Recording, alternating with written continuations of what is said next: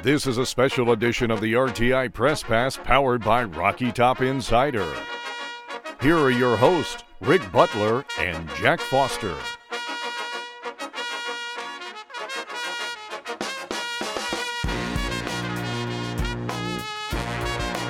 All right, ladies and gentlemen, welcome to another episode of the Rocky Top Insider Press Pass podcast.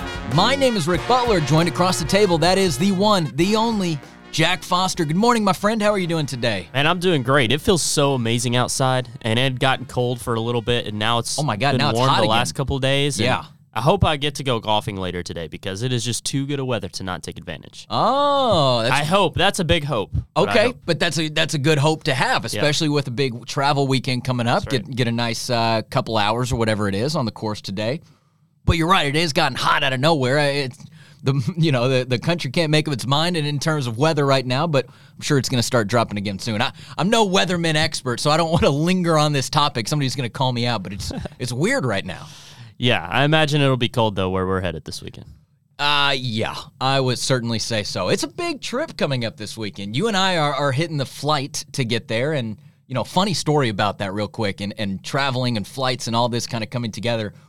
For starters, you're not hearing the voice of Ryan Shumpert on the show today. That's because he's not in the studio with us. He is actually as we're recording this at 10:18 a.m. in the morning, he's at McGee-Tyson Airport. He was supposed to fly out to Wisconsin.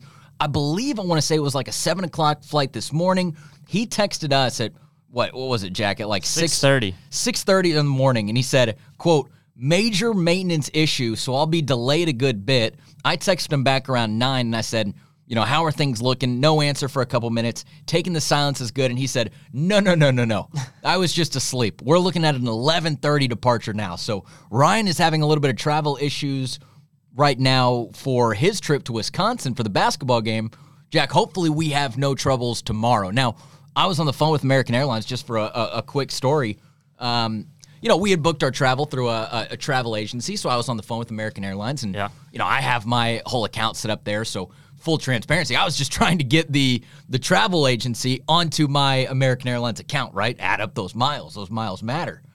So I'm on the phone with the customer service agent, and in the background, they kind of put me on hold, but not like where you hear the elevator music. You hear all the other operators kind of talking to their customers. And I hear one of the operators going, ma'am, there's only one seat left going from Charlotte to St. Louis. I don't know if I can fit 2 people on that flight. I'm sitting there thinking to myself, am I listening to another Tennessee fan trying to book their flight to Charlotte and then St. Louis? Because that's where the operator said they're going. They're like, look, we only have one seat left going Charlotte to St. Louis. I can't fit 2 people there. It just won't work. Yeah. I'm like, I think I literally might be listening to another Tennessee fan trying to get their travel booked to Columbia, Missouri this weekend. So I don't know if that was true or not, but it at least kind of tracked for me. Yeah, that's funny. I'm curious to see how many Tennessee fans travel because this is, I don't know, how far away is College Station? Oh, wow. College Station would be incredibly far. I mean, I think it would be, 14 hours maybe? Okay, so let me look. It is the farthest trip outside of this one? What, College Station? Yeah. Yeah, so, definitely. But this is probably second, Yeah, right? it's 14 hours and 9 minutes. So that would be a doozy. I think this one is farther than Baton Rouge. Not totally sure. But anyway, it's one of the farthest trips you can make in the SEC, of course. Yeah, I think it took us about 9 hours to get to Baton Rouge last year. I figured it was just a tad less. Yeah, I think this one might be like 10 or 11 if we tried to drive, but luckily, luckily we don't have to do that, my friend. Yeah, it's just in one of the worst parts of the country. Yeah. And not to dog on Como too much. And I was actually in St. Louis last weekend, and it's a nice city. I like it. I really like it. Hey, I actually really like the campus of Missouri. I got to go up there once. Okay, My cousin was a graduate there, so I went and watched a football game there. 2013, maybe.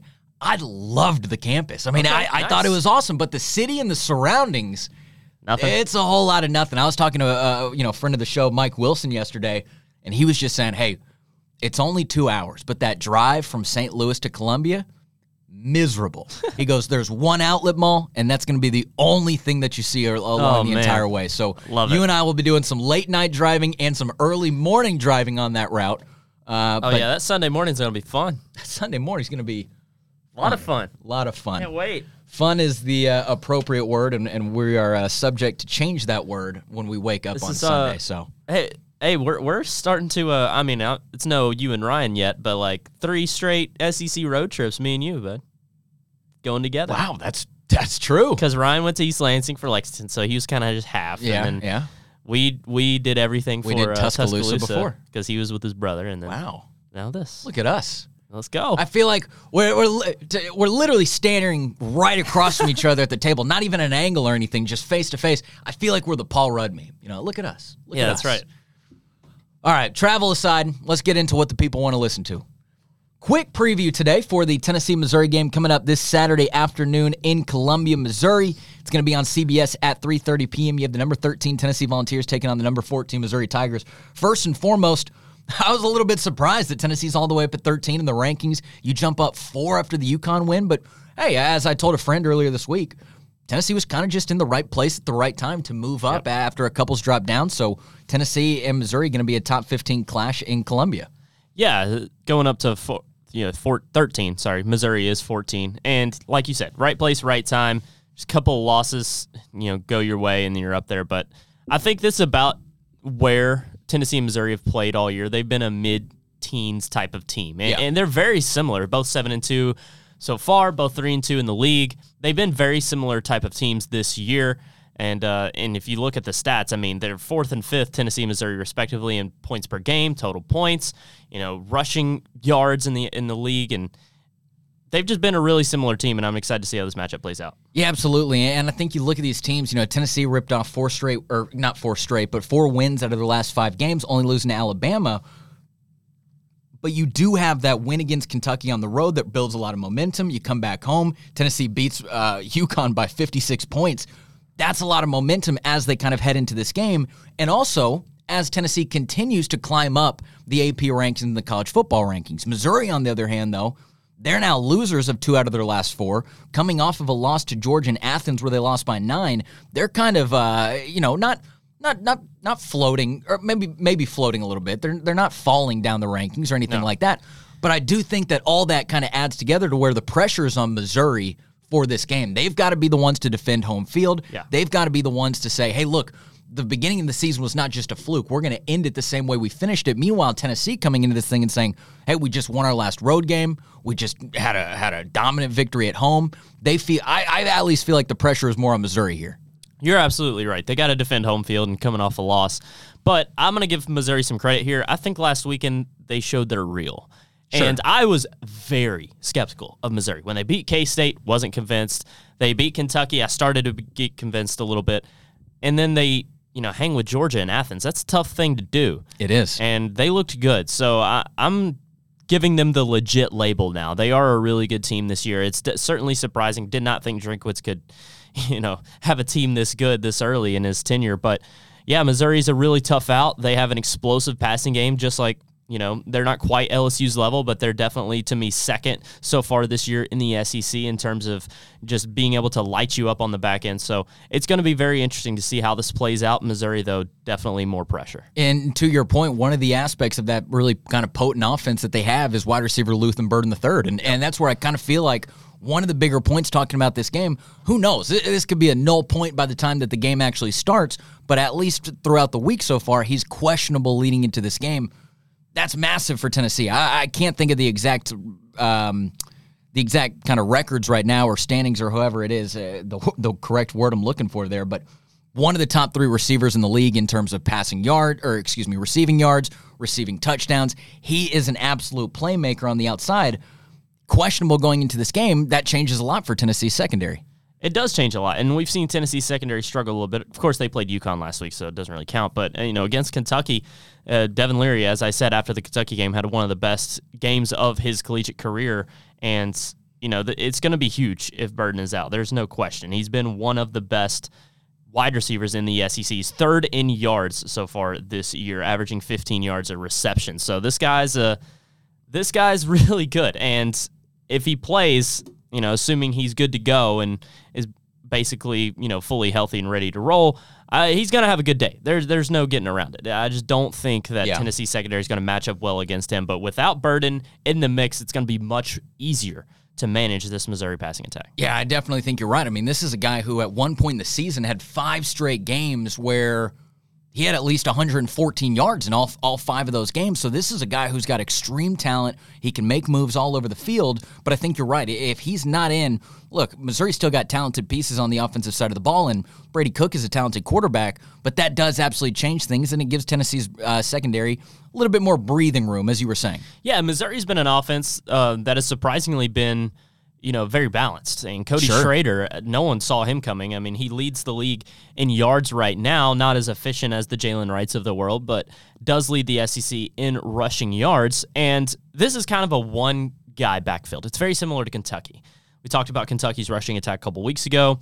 Ray Davis has had a great year up to that point, still does, but if Tennessee can shut down Cody Schrader just like they did Ray Davis, no one else from Missouri's backfield is really going to jump out at you and beat you. I think it's a one guy to focus on. And then if you take Burton out of the situation, you think Missouri's probably going to try and lean on the run a little bit more. That's what Tennessee excels at. It's going to work doubly into Tennessee's favor, I think. Yeah, Schrader has 52 more carries on the year than Jalen Wright does in comparison right there. So that kind of leads you to believe that, hey, that's the workhorse for them. That's kind of the bell cow for them. That's going to be one of the most important things to watch. But one of the other important things to watch, I think right there on that side of the field is, can Tennessee's pass rush get back to a little bit where they were? I think I might have said this last week, and I think I said it maybe in the terms of getting back on track, getting back to, building a little bit more momentum heading into this game. But hey, some of Tennessee's players have talked about in the last couple of weeks, you're just at the end of the season, right? There's a lot of film to watch on these teams. There's a lot of tape to watch on these teams.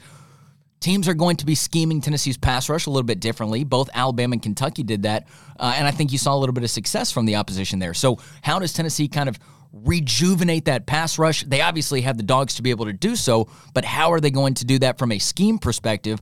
I think that continues to be a big storyline, as that's one of the strengths of Tennessee's defense. It is certainly one of the strengths of Tennessee's defense. And when you talk about Tennessee's pass rush, I think it's, there's a track record of it not being what it can, not living up to its potential on the road. And it did in the first half against Alabama, then it kind of subsided. It was, I won't say non-existent, but it wasn't what it should be on the road against Kentucky. So that's a key in this game, certainly. Can Tennessee's pass rush get home on the road? Brady Cook's, they're a middle-of-the-pack offensive line in the SEC. They're not South Carolina, but they're not really good. They're not Georgia either. So I feel like they're gettable, but not the easiest of matchups. Yeah, absolutely. And I do think that this is a game where Tennessee's defense has to come together and play as one. And I know that's cliche to say. I know that, that's obviously an ideology that goes into any game. But I do think that all 3 levels are going to need to work together in this game because, again, Missouri is balanced, right? They are efficient at doing different things. And that's especially if Luther Burden does end up playing for Missouri. I mean, that's a lot of offensive firepower they have. All 3 levels of the defense have got to be able to work together. Yeah, and, talking about the defense, too, and the secondary, it's kind of similar to Alabama. Missouri wants to have big plays. They're not a move down the field slowly. Yeah. They are very explosive. Here's just a stat for you. Air yards per attempt. Missouri, averages 9 yards per pass attempt as far as air yards go. Tennessee only allows 6 yards per completion. So you have this little battle here. That's second in the nation, by the way. So Tennessee's very good at limiting big plays all year. They have been.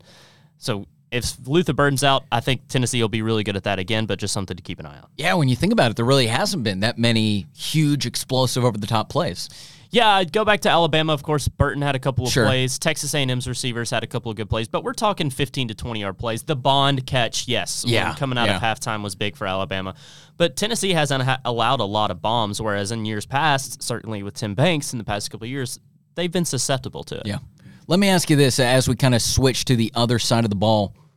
We mentioned it at the top of the show, right? Tennessee does go into Kentucky 2 weeks ago. They get that big win in Lexington. Kind of get that, I don't know if they felt this way, but certainly one of the talking points that we were having, fans are having, is maybe they kind of got that monkey off their back a little bit, right? Being able to go into an enemy territory, especially a hostile territory, being able to come away with a gritty win. How do you feel about just kind of Tennessee's ability to go into what's expected to be another big-time environment here in Columbia after getting that victory against Kentucky? I mean, it obviously helps just to get that monkey off your back and, be back in the win column on the road.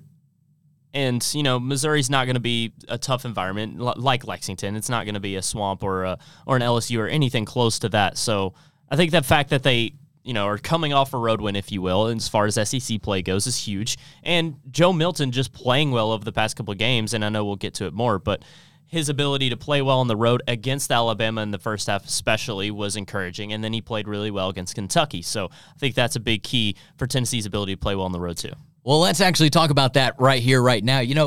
Jack, I don't know. I might have mentioned it to you before the show. I can't even remember 15 minutes ago, but if you had asked me at really any other point in this season, right, what are Tennessee's chances of going on the road into Columbia and beating it looks like an uprising Missouri team, I would have told you that it was going to be a difficult challenge no matter what, right? And that's still true. That still is. But I would have felt a lot better about a Missouri Tigers victory in that moment.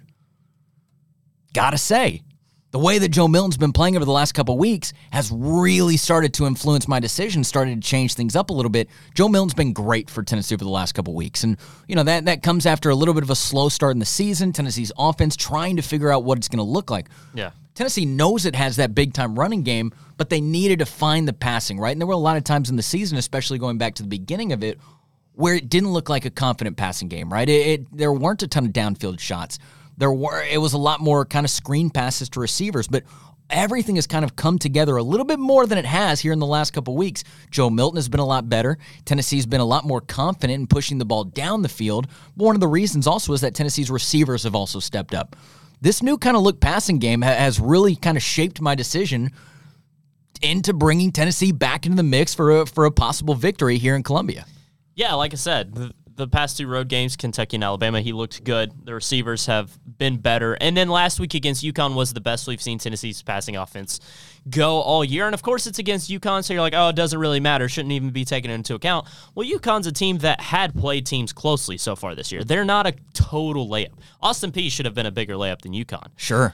Tennessee struggles against Austin Peay. I think when you're looking back on it, that had to give Tennessee such a bad feeling. Like, man, we have problems. And, struggling against Austin Peay, then you go on the road to Florida and you get bounced. Yes. Now, you take care of business 59-3 against the lesser opponent. You've just passed the test in flying colors. You're hitting on all cylinders. That's so important for confidence heading on the road in a big-time matchup. So I feel like it's the complete opposite. Yeah. Bad matchup against an FCS team before going on the road, and then a really good matchup. I know they're an independent, but basically an FCS team going on the road. I think that is going to work wonders for Tennessee. Yeah, and I think that also speaks to just the culture inside the program, right? And that's not something that we've really had doubts of or something that we've questioned a long time, but you're right. I mean, now that we can look at the whole picture in hindsight, maybe not the whole picture, but a lot of the picture in hindsight, you can really see how maybe that was mentally deflating, right, for the team right there. But now it's a completely different mindset coming in. It's a team that is quietly confident, maybe has a little bit of swagger to them, right? After going and beating Kentucky and Lexington, you come back and you just absolutely throttle UConn back at home. And what did Joey Halsey say before that game? The priority was to get the offense moving to a pace that they felt like was up to their standards and expectations. That's exactly what they did, right? So, yes, it was against a really of a lesser competition with UConn. At the same time, though, that's exactly what Tennessee wanted to do. They wanted to see their offense run efficiently, run the way that they felt like it can, and it did. Yeah, it was the first time all season I felt like, wow, this looks like 2022 Tennessee. Sure. Because of just how the success they were able to have with the big plays and just how quickly they were scoring. Of course, the defense had 3 touchdowns. That plays a part in the score, but Tennessee was probably going to get there anyway. Yeah. Running game going to be obviously still big for Tennessee. You had a couple of interesting stats just in terms of Tennessee's running game versus Missouri's run defense.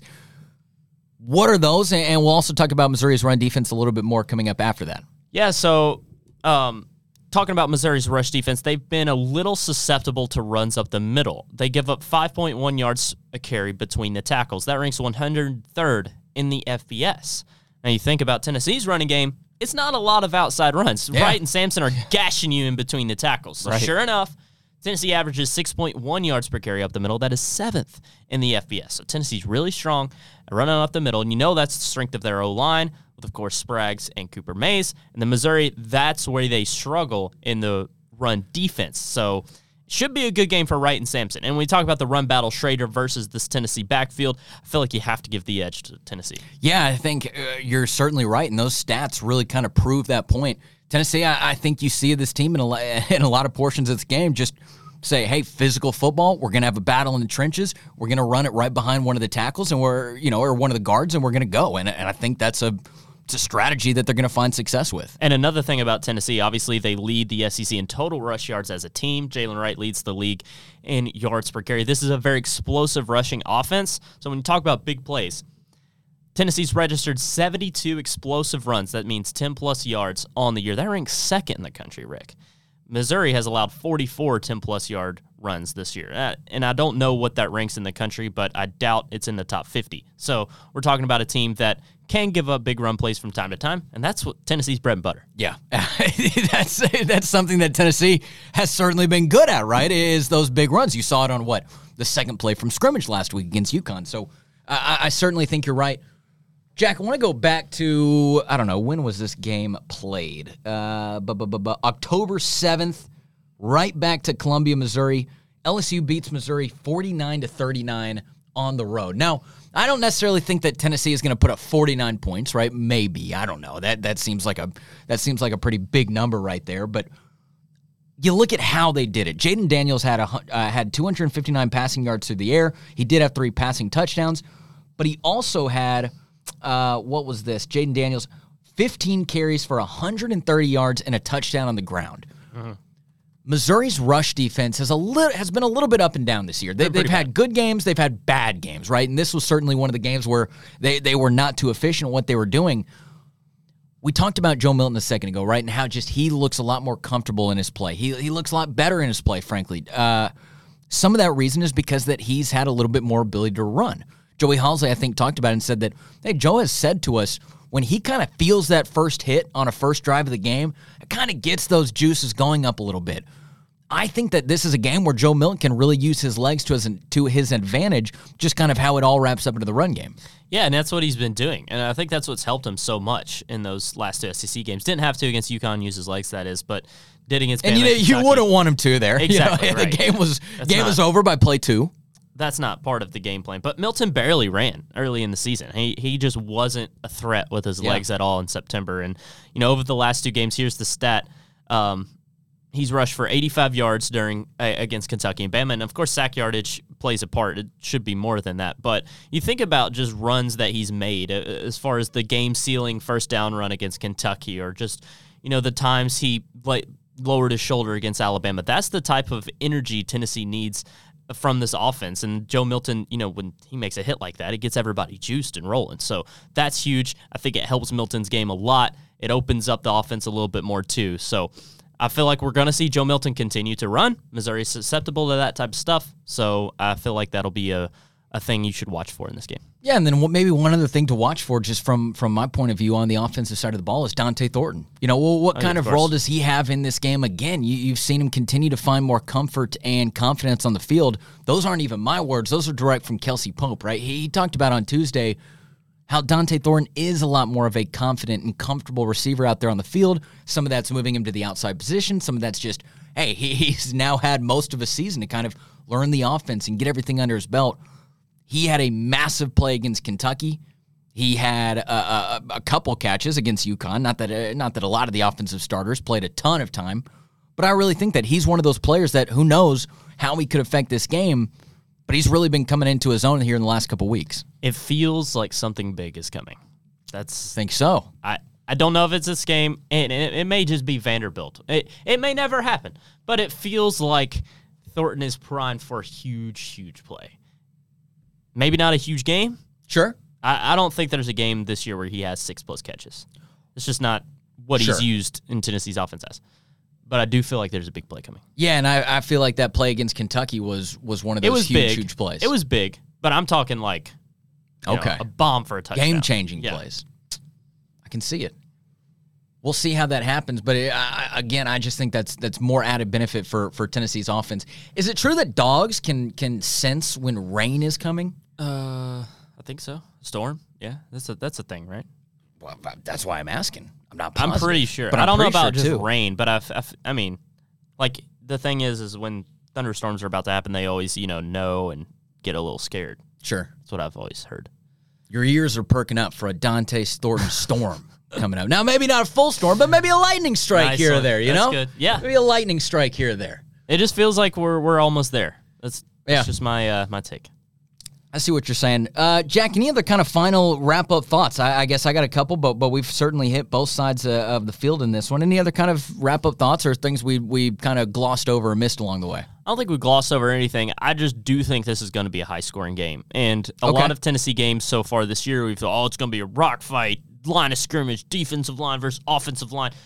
Missouri's going to move the ball. Tennessee's offense is going to have to play well if they're going to win this game because Brady Cook, especially if Luther Burden plays, they're going to have success. I'm just telling you right now. What I saw Devin Leary do to this Kamal Haddon-less Tennessee secondary, Missouri's going to have some success in the passing offense. That's what I was thinking. Tennessee's going to have to score points. I think it's going to be pretty high scoring. Joe Milton's play as of late should give you a lot of confidence. Tennessee's running back should roll. So, I think it sets up well for Tennessee, but they're going to have to score 30. You know, it's interesting looking at some of Brady Cook's numbers, and he had a stretch in the middle of the season where he had 4 straight games where he was throwing for 341 yards at minimum, right? He had a 395-yard game against Vanderbilt. He had a 411-yard game against LSU, right? And that nearly 100-point combined game. However, though, the last 3 games, and really after that 411-yard game, 175 against Kentucky, 205 against South Carolina, 212 against Georgia. I'm not saying that he's regressing throughout the year, but this is a guy who they've been a little bit struggling to put up as many points as they maybe did earlier in the season, but a guy who does have that big arm capability in his pocket, right? So how is Tennessee going to attack that? Again, I think this is going to be a 3-level game where all 3 levels on Tennessee's defense, they have to work in unison. They have to work together. You need everybody to be playing their spot and reading those keys.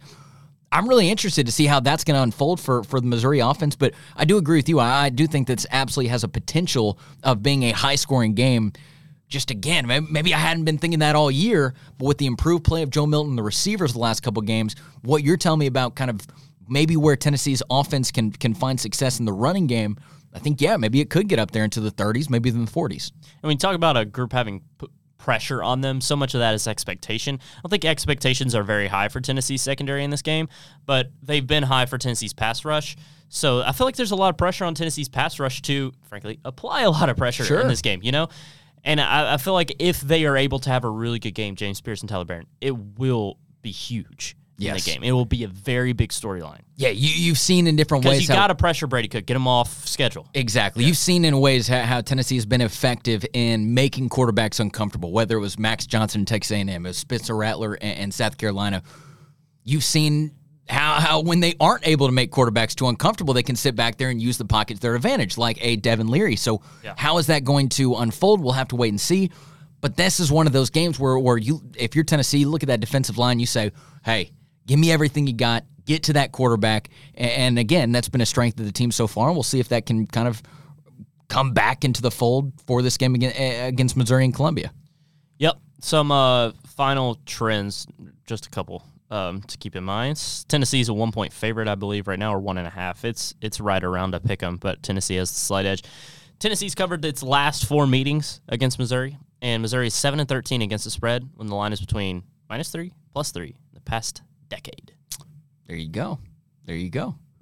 Also, for the people who didn't know this out there, which I'm sure most people do, Tennessee was not Josh Heupel's first stint in the SEC. He was actually an assistant coach at Missouri in 2016 and 2017.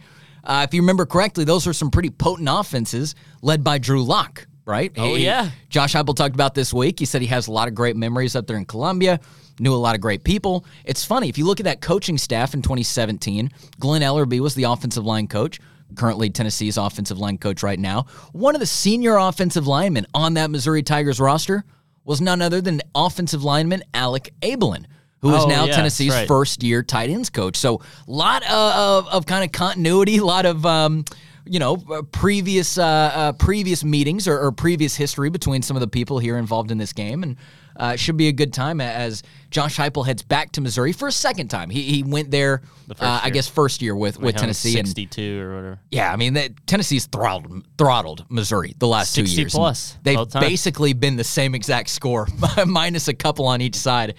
So it is pretty funny to see how that unfolds. But plenty of history here between these two teams. Josh Heupel left Missouri to go take over as the head coach of UCF. So that's when he left there. It wasn't a kind of a firing situation or anything like that, at least that I'm familiar with on the top of my head. So going to be a huge game. Missouri second in the East. Tennessee is third. So I guess the winner of this game will have sole possession of second in the SEC East. Tennessee's got Georgia right on the horizon after that. So I don't want to count the chickens before they hatch yet. We have plenty of time to talk about Georgia game next week. Got to see how this one unfolds, but it's another step in the journey for these Tennessee Volunteers. Yep, and the only way Tennessee can win the East is if Ole Miss beats Georgia this weekend. So yeah, a lot of there's already let's call a spade a spade. There's a lot of Lane Kiffin fans in Knoxville already, right? There's a lot that will never, ever, ever let that go, too. Everybody's kind of got to come together in the Tennessee fan base and pull for Lane Kiffin. Yep. Lane Kiffin and the Rebels this week. And if you want to see your Tennessee Volunteers potentially hosting Georgia for a chance to win the SEC East coming up next week. Can I give you a crazy scenario? No. Okay, I'm going to give it to you anyway. Okay, fair. Let me know your thoughts. All right.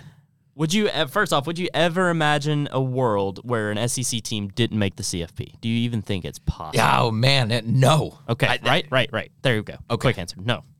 Well, here you go. Ole Miss beats Georgia. Tennessee beats Georgia. Georgia's 2-loss team, not going to Atlanta. Tennessee goes to Atlanta against Alabama, all but has the West locked up, right? Okay. Tennessee beats Alabama.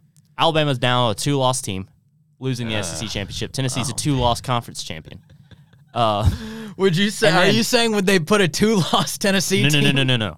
Ole Miss, a 1-loss, the only 1-loss SEC team, but didn't go to the conference championship and beat Georgia on the road in Athens. Okay. I feel like Ole Miss would have the best chance of making the CFP, certainly since they're already top 10 right now, so the committee has respect for them.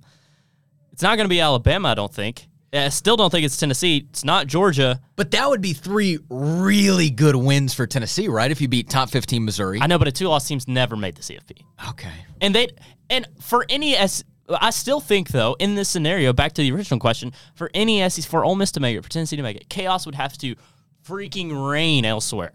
The Pac-12 would have to go away. Texas would have to lose. Yes, implode. Stuff would have to happen. There would be a lot of implosions around the country. Yeah. So it's fun to think about. That's not going to happen. Georgia's beating Ole Miss. But, that is a good thought, though. That's fun to think about. Like, what if all that happens? You think Georgia handles business against Ole Miss? What is it, in Oxford? No. Oh, in Athens. That's the thing. It's between the edges. Oh, well, then they handle business, I would say.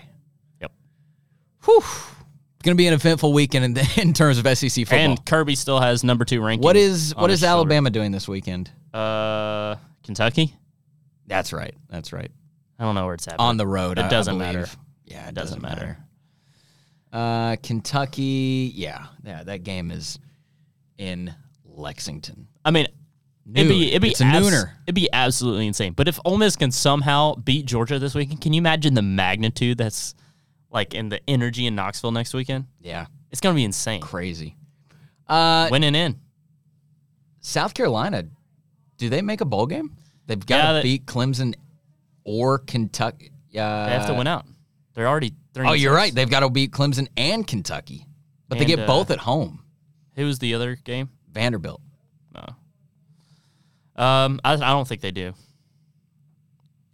They snuck away from a win, or I guess they snuck out of the game against Jacksonville State with a win. Uh-huh. But if you ask Shane Beamer, it was a really hard-fought win for those guys. They worked their tails off. I love SEC football, man. No, I didn't. I don't know if it's daughter or son. I think it was son. But I don't know. I can't remember what happened. But the final thing of the story was the son didn't tell Shane something, and when Shane was like, "Why didn't you involve me on this, or why didn't you concern me with this?" He goes, "You have a lot to worry about. Your team's 2-6." Oh, okay. He said that in the press conference. And then Shane was telling the story. Yeah.